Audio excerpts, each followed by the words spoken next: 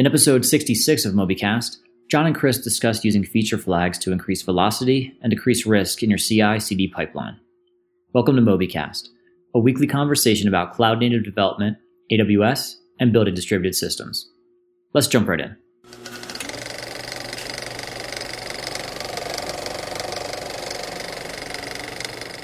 Welcome, Chris and Rich. It's another episode of Mobycast. Hey guys, good to be back. Right on. So today we're going to go straight into it. We get to talk about feature flags, which are hot. You know, everybody has already kind of started working on their CI/CD pipeline. That's less of a thing that, people are at least doing something to have a CI/CD pipeline pretty much across the board. All new projects, it's a consideration, I would say. So now it's like, let's work on the CD part of the CI/CD pipeline. Let's actually start thinking about continuous deployment and new projects and existing projects. I think a lot of folks doing DevOps and working in the public clouds, Google Cloud, AWS, Azure, are like, let's take advantage of some of this capability and start to think about whether we can deploy things automatically, or at least at the quick press of a button. And so I think today we're going to talk about some pain that Kelsys has with some of, one or more of our projects, and what we'd like to do about it. Specifically, we feel that some of this pain we can resolve with feature flags.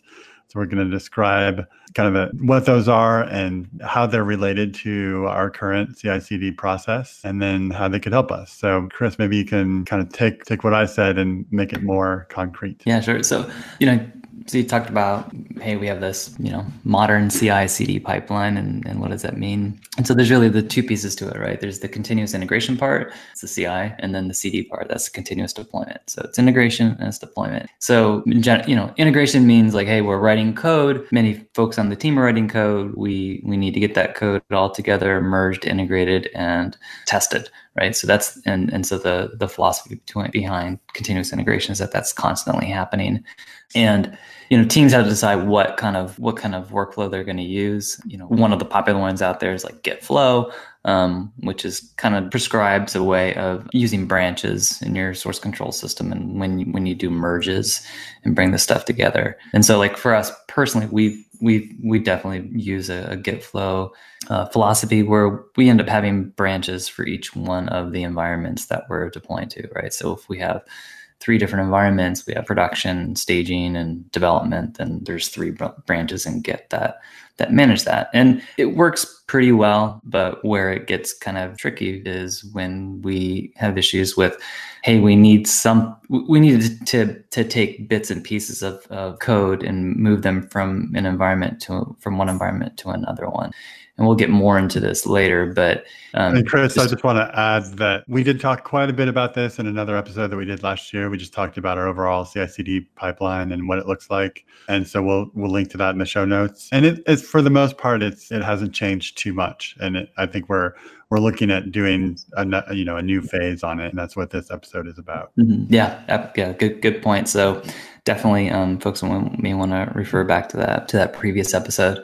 So, and I just want to highlight, so there's the continuous integration part and branching and merging and how you do that. Normally, in a perfect world, everything goes really smoothly, but in real life, sometimes it can get a little bit tricky. And it's easy to imagine, right? It's like I do stuff on dev, I move it to stage, I move it to prod, and I'm done. And then I do that over and over and over again, happily ever after. Right. And that's the way it always works, right? Like that's just a perfect world. It's like everything it's like a conveyor belt, and it's all just always going in that flow. And the truth matter is it doesn't work that way, right? You find out it's like, oh no, we did deploy to production, and there is a pretty big bug that we now have to hurry up and fix. We need to test it first, so we need that in staging. But what's in staging right now is actually the next big release that's not fully tested yet.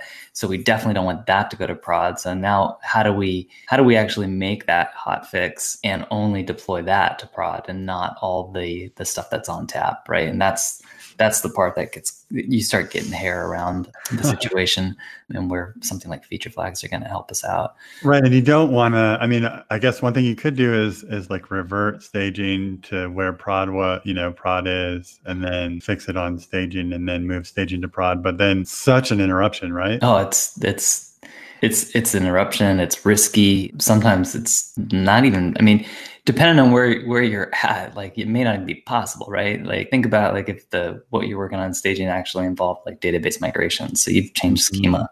Like I mean, and maybe the hotfix that you need on prod is not one that can wait an hour or two. It needs to be on there in the next few minutes. Yeah. So you do what everyone else does, right? And you SSH into your prod server. Right. Git pull. I didn't say that. Yeah. So that's the CI part. The CD part is okay. Now that you're integrating, that's all good. And then deployment just means like, hey, it's just automatically, it's just being continuously deployed out there into prod.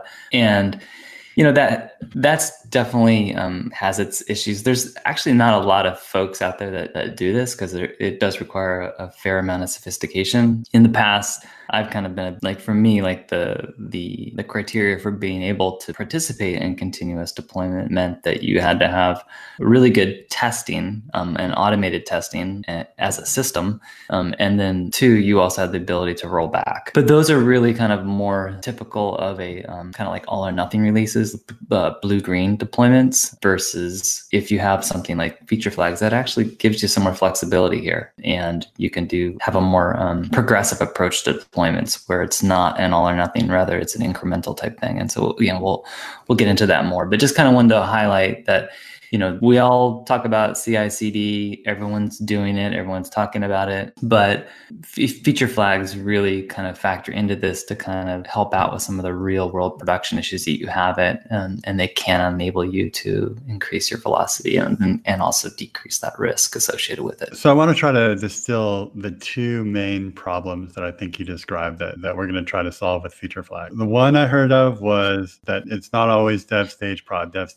So we have to be able to get stuff into prod directly or stuff into dev or stage directly. And then the other problem that I heard you say is things are not perfect even after they've been tested. And sometimes, especially after they've been tested, it's like, as hard as you work to create a team that's takes great pride of ownership in their work and really exercises everything that they did, the reality is the problems happen and they make their way into production. So how can we limit the damage? So those are the two things, right? Was there a third, or yep. is it mostly those two? Those are the two primary things. So if you take, the two takeaways, those are it.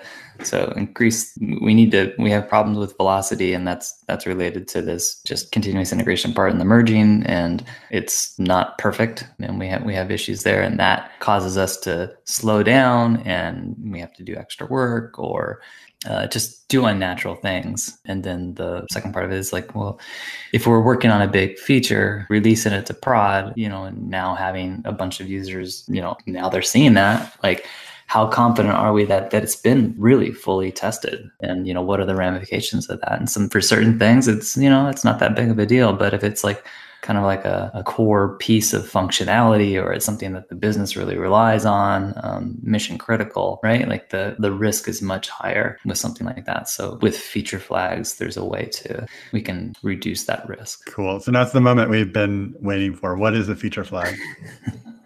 Drum roll, please. And at the end of the day, I mean, just definitely not too terribly exciting. It's essentially just a conditional statement. So what you're doing is in your code, you're just saying like, if feature is enabled, if this feature is enabled, then go ahead and execute this code path, else do this other path. And it's really just that simple. It's just a conditional statement that's DMARC. You have to, so you do, it is something that you don't get for free, right? Like, you have to be thinking about this when you're writing code, and you have to think of your code in the way of, should this be enabled or not? And if it's not enabled, then what is it going to do? So you need to think of when you're writing your code in that manner, and then actually put in these conditional statements, right? And so at their core, that's what they are. It's a conditional statement that's wrapping a particular block of code that you may or may not want to enable based upon some set of conditions. Mm-hmm, mm-hmm. Yep. Okay. So that makes sense. That's easy enough. But I'm immediately like imagining them all over the place. oh my God, how much code should I start or stop from happening? How do I even remember where they are or how many there are? Like I'm just imagining spaghetti as soon as you say this. Mm-hmm. So maybe you can get into a little bit more what you're thinking we might be able to do to kind of keep this manageable and clean and usable. That I do want to go there, but I guess maybe before we go there, we should also talk about, okay, so you do it. Now, what do you do with it? Like, okay, we have this code that can be turned on and off. What are we going to do about it? Yeah, right. So there's a lot to unpack there. So maybe we can talk a little bit more about just like feature flags themselves and kind of expand a little bit on that definition and types of feature flags. Then after that, we can just go through and just talk about like, okay, what does this enable us? Like we do all this work, and like you've alluded to like a lot of the challenges that we have with feature flags. So like, again, this is not something you get for free. There are challenges with this. There's a reason why lots of people don't have a rich, robust system that has feature flags in it. It's not easy. Like this is complicated stuff, and it really is easy too for it to just for the wheels of the bus to come off quickly. So we'll get into that too. Like what the challenge is, like what's the implementation philosophy? Like how do you go and do this? And there's definitely a crawl, walk, run approach to it. And then how do you also manage it? And those are like interesting, important topics that we can kind of get into as much as we want to. But so maybe just to kind of talk a little bit more about the feature flags. So we talked about it's a conditional expression, and definitely at the very least you define this flag by a name, right? So you have to give it some kind of name or some way of referring to it. So there's that aspect to it, and then optionally, if you're something that's more powerful and more sophisticated, you would also provide context to this. So based upon name and context, that is what feeds into your decision in that conditional expression on whether or not this should be enabled. And so the base version might be like, hey, we're not going to take any context into account here. It's really just a toggle, right? It's either on or off. And so you may have something that's just hard coded a constant in your code, right? You could imagine like in your config, you have something like use v1 equals true. And your feature flag ends up being something like, if use v1, do this, do the v1 code branch. And then if it's not, then it's using the v0 branch or something like that, right? Mm-hmm. Versus context might be like, this is completely arbitrary, right? Like it's kind of up to you and like how you want to make these decisions on whether or not to enable the feature flag. But it could be like, here's my user context, like what user is actually calling this, or it could be something about the environment that you're in. It could be something related to, more macro settings or metadata that's going on in the system. So whatever it is that you want to use, state the information that you want to use in order to make these kinds of decisions. Right. Yeah, I can imagine a feature flag turning on a feature for a certain set number of users or named users, or only during times when traffic in the system is low, like all kinds of cool stuff. Yep, absolutely. It can be super powerful. So we have these conditional expressions. They're defined by a flag name and optionally some context. Probably should also talk about and that involves basically these conditionals are either basically static conditionals or they're dynamic. So we talked about kind of like the static part, like this is hard coded. It's based upon some constant or configuration, not really changing. It's basically a toggle. Versus dynamic is like, hey, I'm passing on this context, and at runtime and in real time making these decisions on whether or not this code path should be taken. I mean, another thing to point out is that feature flags can be thought of as either temporary or permanent. So it may be like you're working on a new version, V2 of something, and with the intent that you're going to deprecate V1, so that you may have a feature flag in there for, V2 versus V1. And at some point after you've fully migrated over to the V2, this flag doesn't make sense anymore, right? You just want to go in and delete it all. So that would be an example of a temporary feature flag versus a permanent one might be, it's something that's going to be there forever. And it may be, you have like an advanced feature that's only for a certain set of users, and that's feature flagged. And so that's going to be something that's probably going to be there in a more permanent basis. Mm-hmm. Right? Yeah, totally makes sense. Yeah. So that's feature flags, in general. So what are some of the benefits that we want? Like, why would we do this? Right.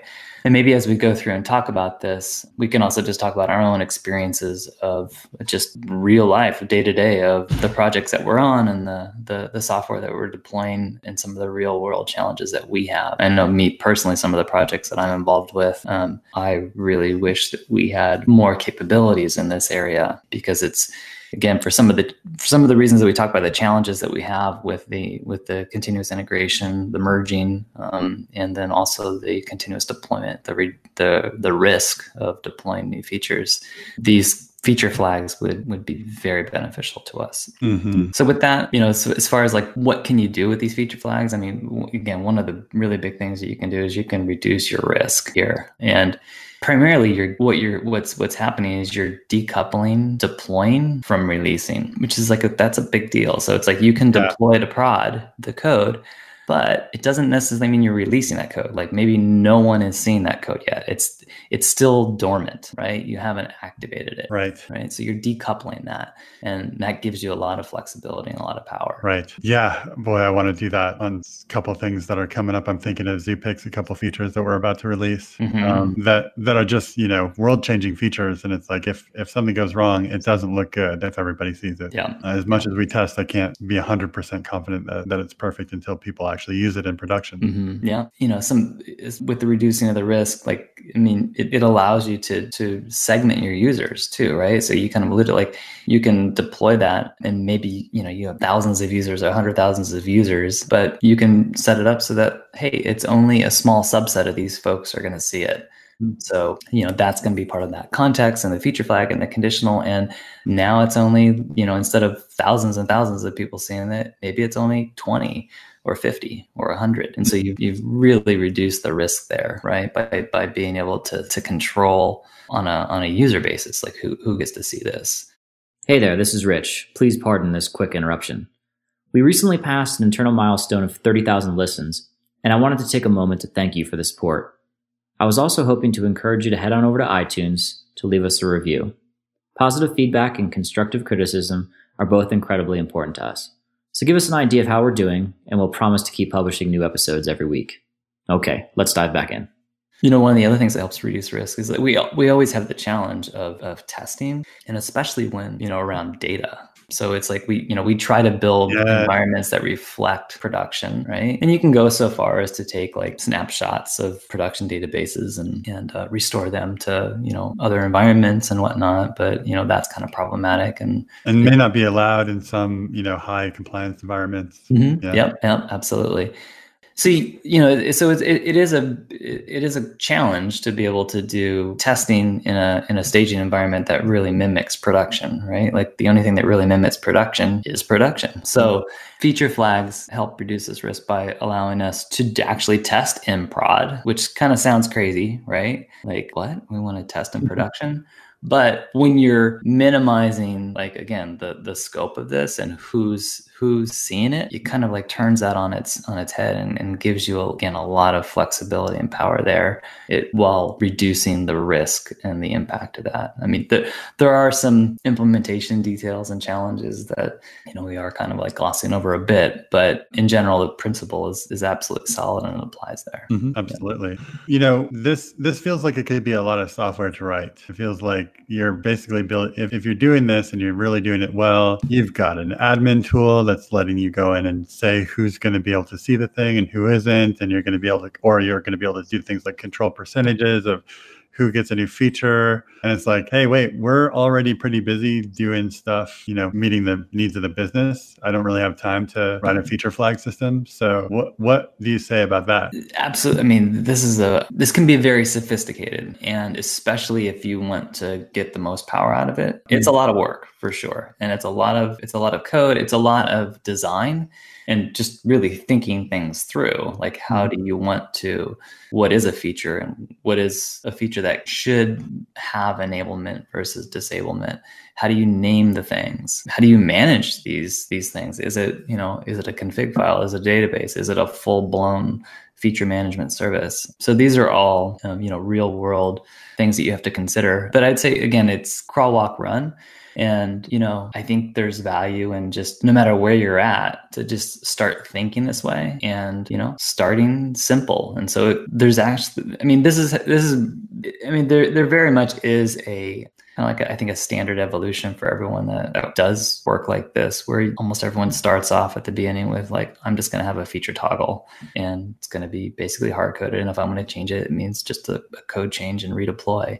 But that's how you start, right? So, you can think about in your project, like if you have a certain feature that you're, not sure about, or it's a bigger feature and you just want to employ this kind of technique on it, then go ahead and just do it as a feature toggle and be very strategic, right? So you don't have to go immediately create 100 feature flags or feature toggles. Pick a start with one. And then maybe it goes out to a handful or something like that. And that might be, what you do for 6 months and just kind of get your feet wet on that. And then just, you can go from there. I think it's much more difficult to adopt these, feature flags in legacy systems and ongoing systems. It becomes much more work just to do the refactoring, right? And to put these things, to decorate your code appropriately.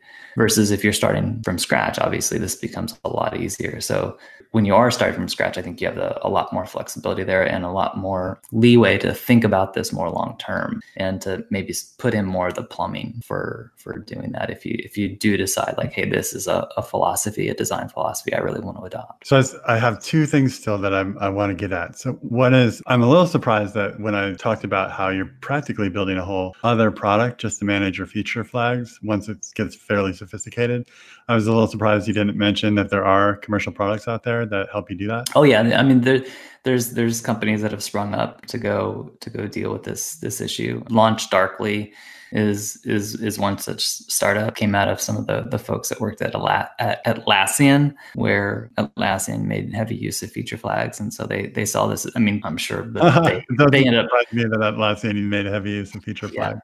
Yeah. So, I mean, obviously they had their own internal tools and services that they built to do this. And so like, hey, we should go turn this into a product. I'm sure it was the thought process, right? So I met the folks a couple of the folks from Launch Darkly at GlueCon a couple of years ago, and they were good people. I would say, no tool can solve the problem of making the decisions of what part of your code to run and what not to run and understanding the context around that decision. All a thing like Launch Darkly can do is give you a nice view of what's running and what isn't and being able to turn knobs on that. Yeah. Yeah, it's a great point. And, maybe more bluntly is like to say like the hard work is on your back.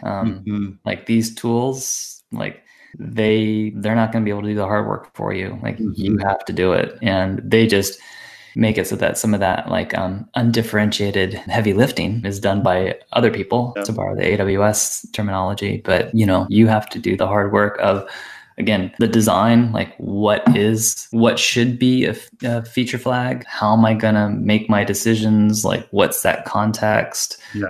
What are expiration policies on it? How am I going to do segmentation?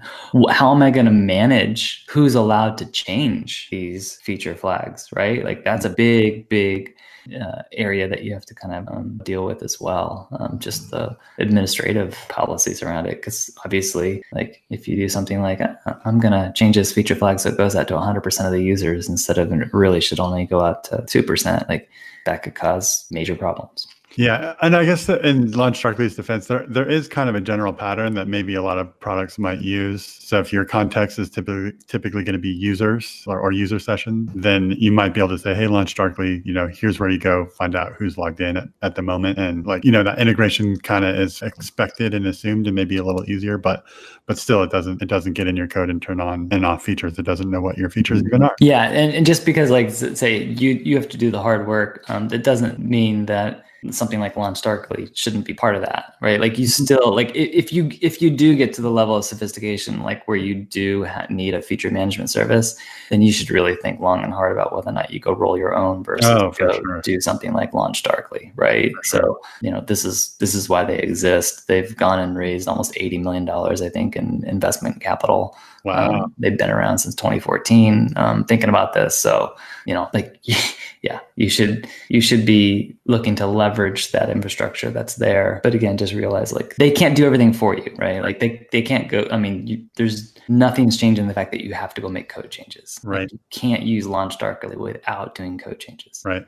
Another thing so I said there were two things that I still wanted to dig into. The other one was, it's just something that occurred to me at the beginning of the conversation. You want to kind of close off access to certain features, and it feels like a good place. And a lot of times, if your software is user facing, and there's something that you don't want users to use yet because it's new, you may be able to just put your feature flags in the UI. And I was wondering if that's like a no or an okay thing in your mind. So basically, don't show this UI if the feature is turned off, and then maybe the whole backend API is on and available to everyone, and who cares, because only the people with the client that can see the UI that activates that backend are able to actually exercise. Any thoughts on that? Yeah, I mean, I think it's just totally up to you on a case by case basis on what makes sense. So it's like if you're controlling, so if you have like a typical microservice architecture where you've got like, front end JavaScript clients, like running React or whatever like that, you have a backend RESTful microservice that's implementing an API that's called by those clients.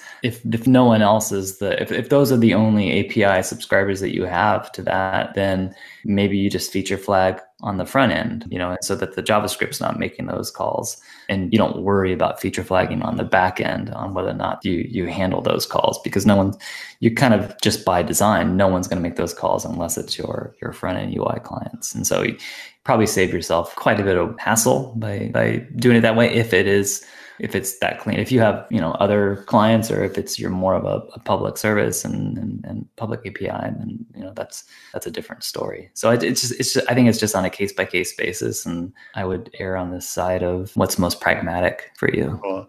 Well, I am sitting in an armchair, so I think I'll do a little bit more armchair architecture. It would seem to me that if you're approaching this and you're just doing crawl, walk, run, that a good principle might be to try to limit the amount of code that's flagged off, like keep it small and try to keep it in as much as possible, like known and expected places. So like if there's a place where you have all your front door code, if you can kind of limit it to like the feature flag, like turns on and off, like these just 2 or 3 lines of code, and not like this huge 500 line method and it needs to be at the beginning and end, or at the beginning and the middle. You see what I mean? Like if there's a way you can organize your code to where the feature flag is like very, very clearly turning off a tiny part of it and turning on a tiny part of it, it seems like it would be easier for everyone to understand. And I'm just saying this because people might be out there, thinking about how they're going to implement this in their own projects. And it seems like it could be useful to think about that. Yeah, I mean, I think, this goes to just things like modularity, yes. refactoring. And like, I think probably ideally you'd be doing this like at the function level, right? So if flag enabled, you call this function. If not, then call this function type thing. And where it's just, again, maybe it's just a function call in the body of these conditional blocks. And then that's where you're implementing the different aspects are in those functions, which may be, I mean, those should be, refactored. Maybe they're actually end up using a lot of the exact same code, right? They're further refactored, but it's like the differences are entailed in that. So the code ends up reading really nice, right? You can kind of see it's like, okay, here's where it goes to do a new feature, and here's where it is for the existing or the fallback feature. Right. And the other advantage that you get from that is not just modularity, but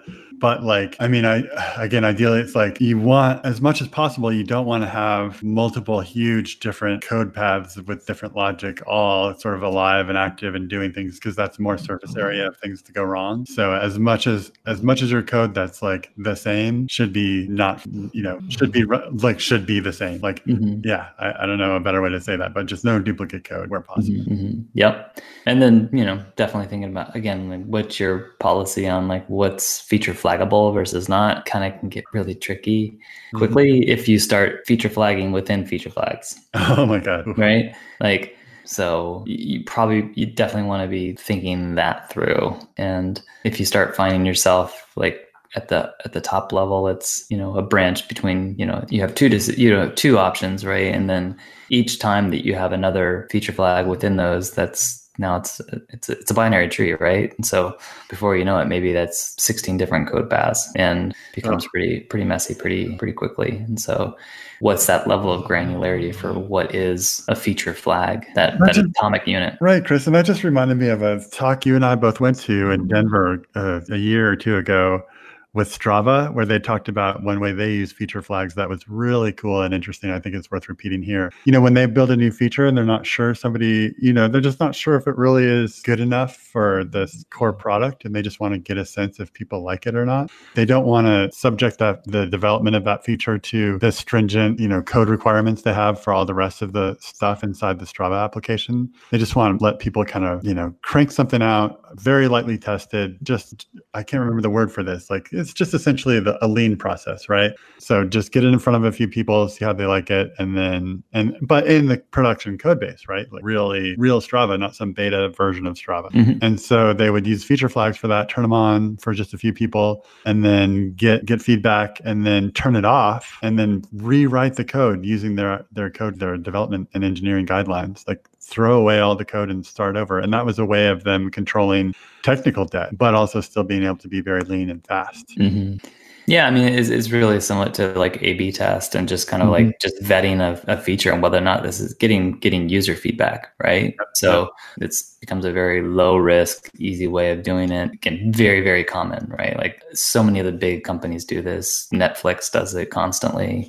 I mean, all the bigger companies, like, this is what they do. They have millions of users. They want to know, like, hey, how's this new thing gonna be? How are people gonna react to it? And so rather than making that change available to everyone immediate, instead just have it roll out to just a few people, measure, run that experiment, take your measurements, and then make decisions based upon that. Great. Well, I hope that we find our way to solving a couple of the problems that not having feature flags has given us over the next month or two here. Yes, indeed. It's like there's, we're in a situation where we have a system that we've been working on for 3+ years. It's very complicated, lots of a very large code base, but having feature flags in there would really help out with some of the challenges that we face on a day-to-day basis. So that's going to be the fun problem for us, is like, can we leverage feature flags more to deal and with the legacy code base too. Yeah. Mm-hmm. Well, great. Thanks so much for talking about this, and thanks, Rich, for putting this together. Of course. All right. Thanks, guys. Talk to you next week. See ya. Well, dear listener, you made it to the end. We appreciate your time and invite you to continue the conversation with us online. This episode, along with show notes and other valuable resources, is available at mobycast.fm/66. If you have any questions or additional insights, we encourage you to leave us a comment there. Thank you, and we'll see you again next week.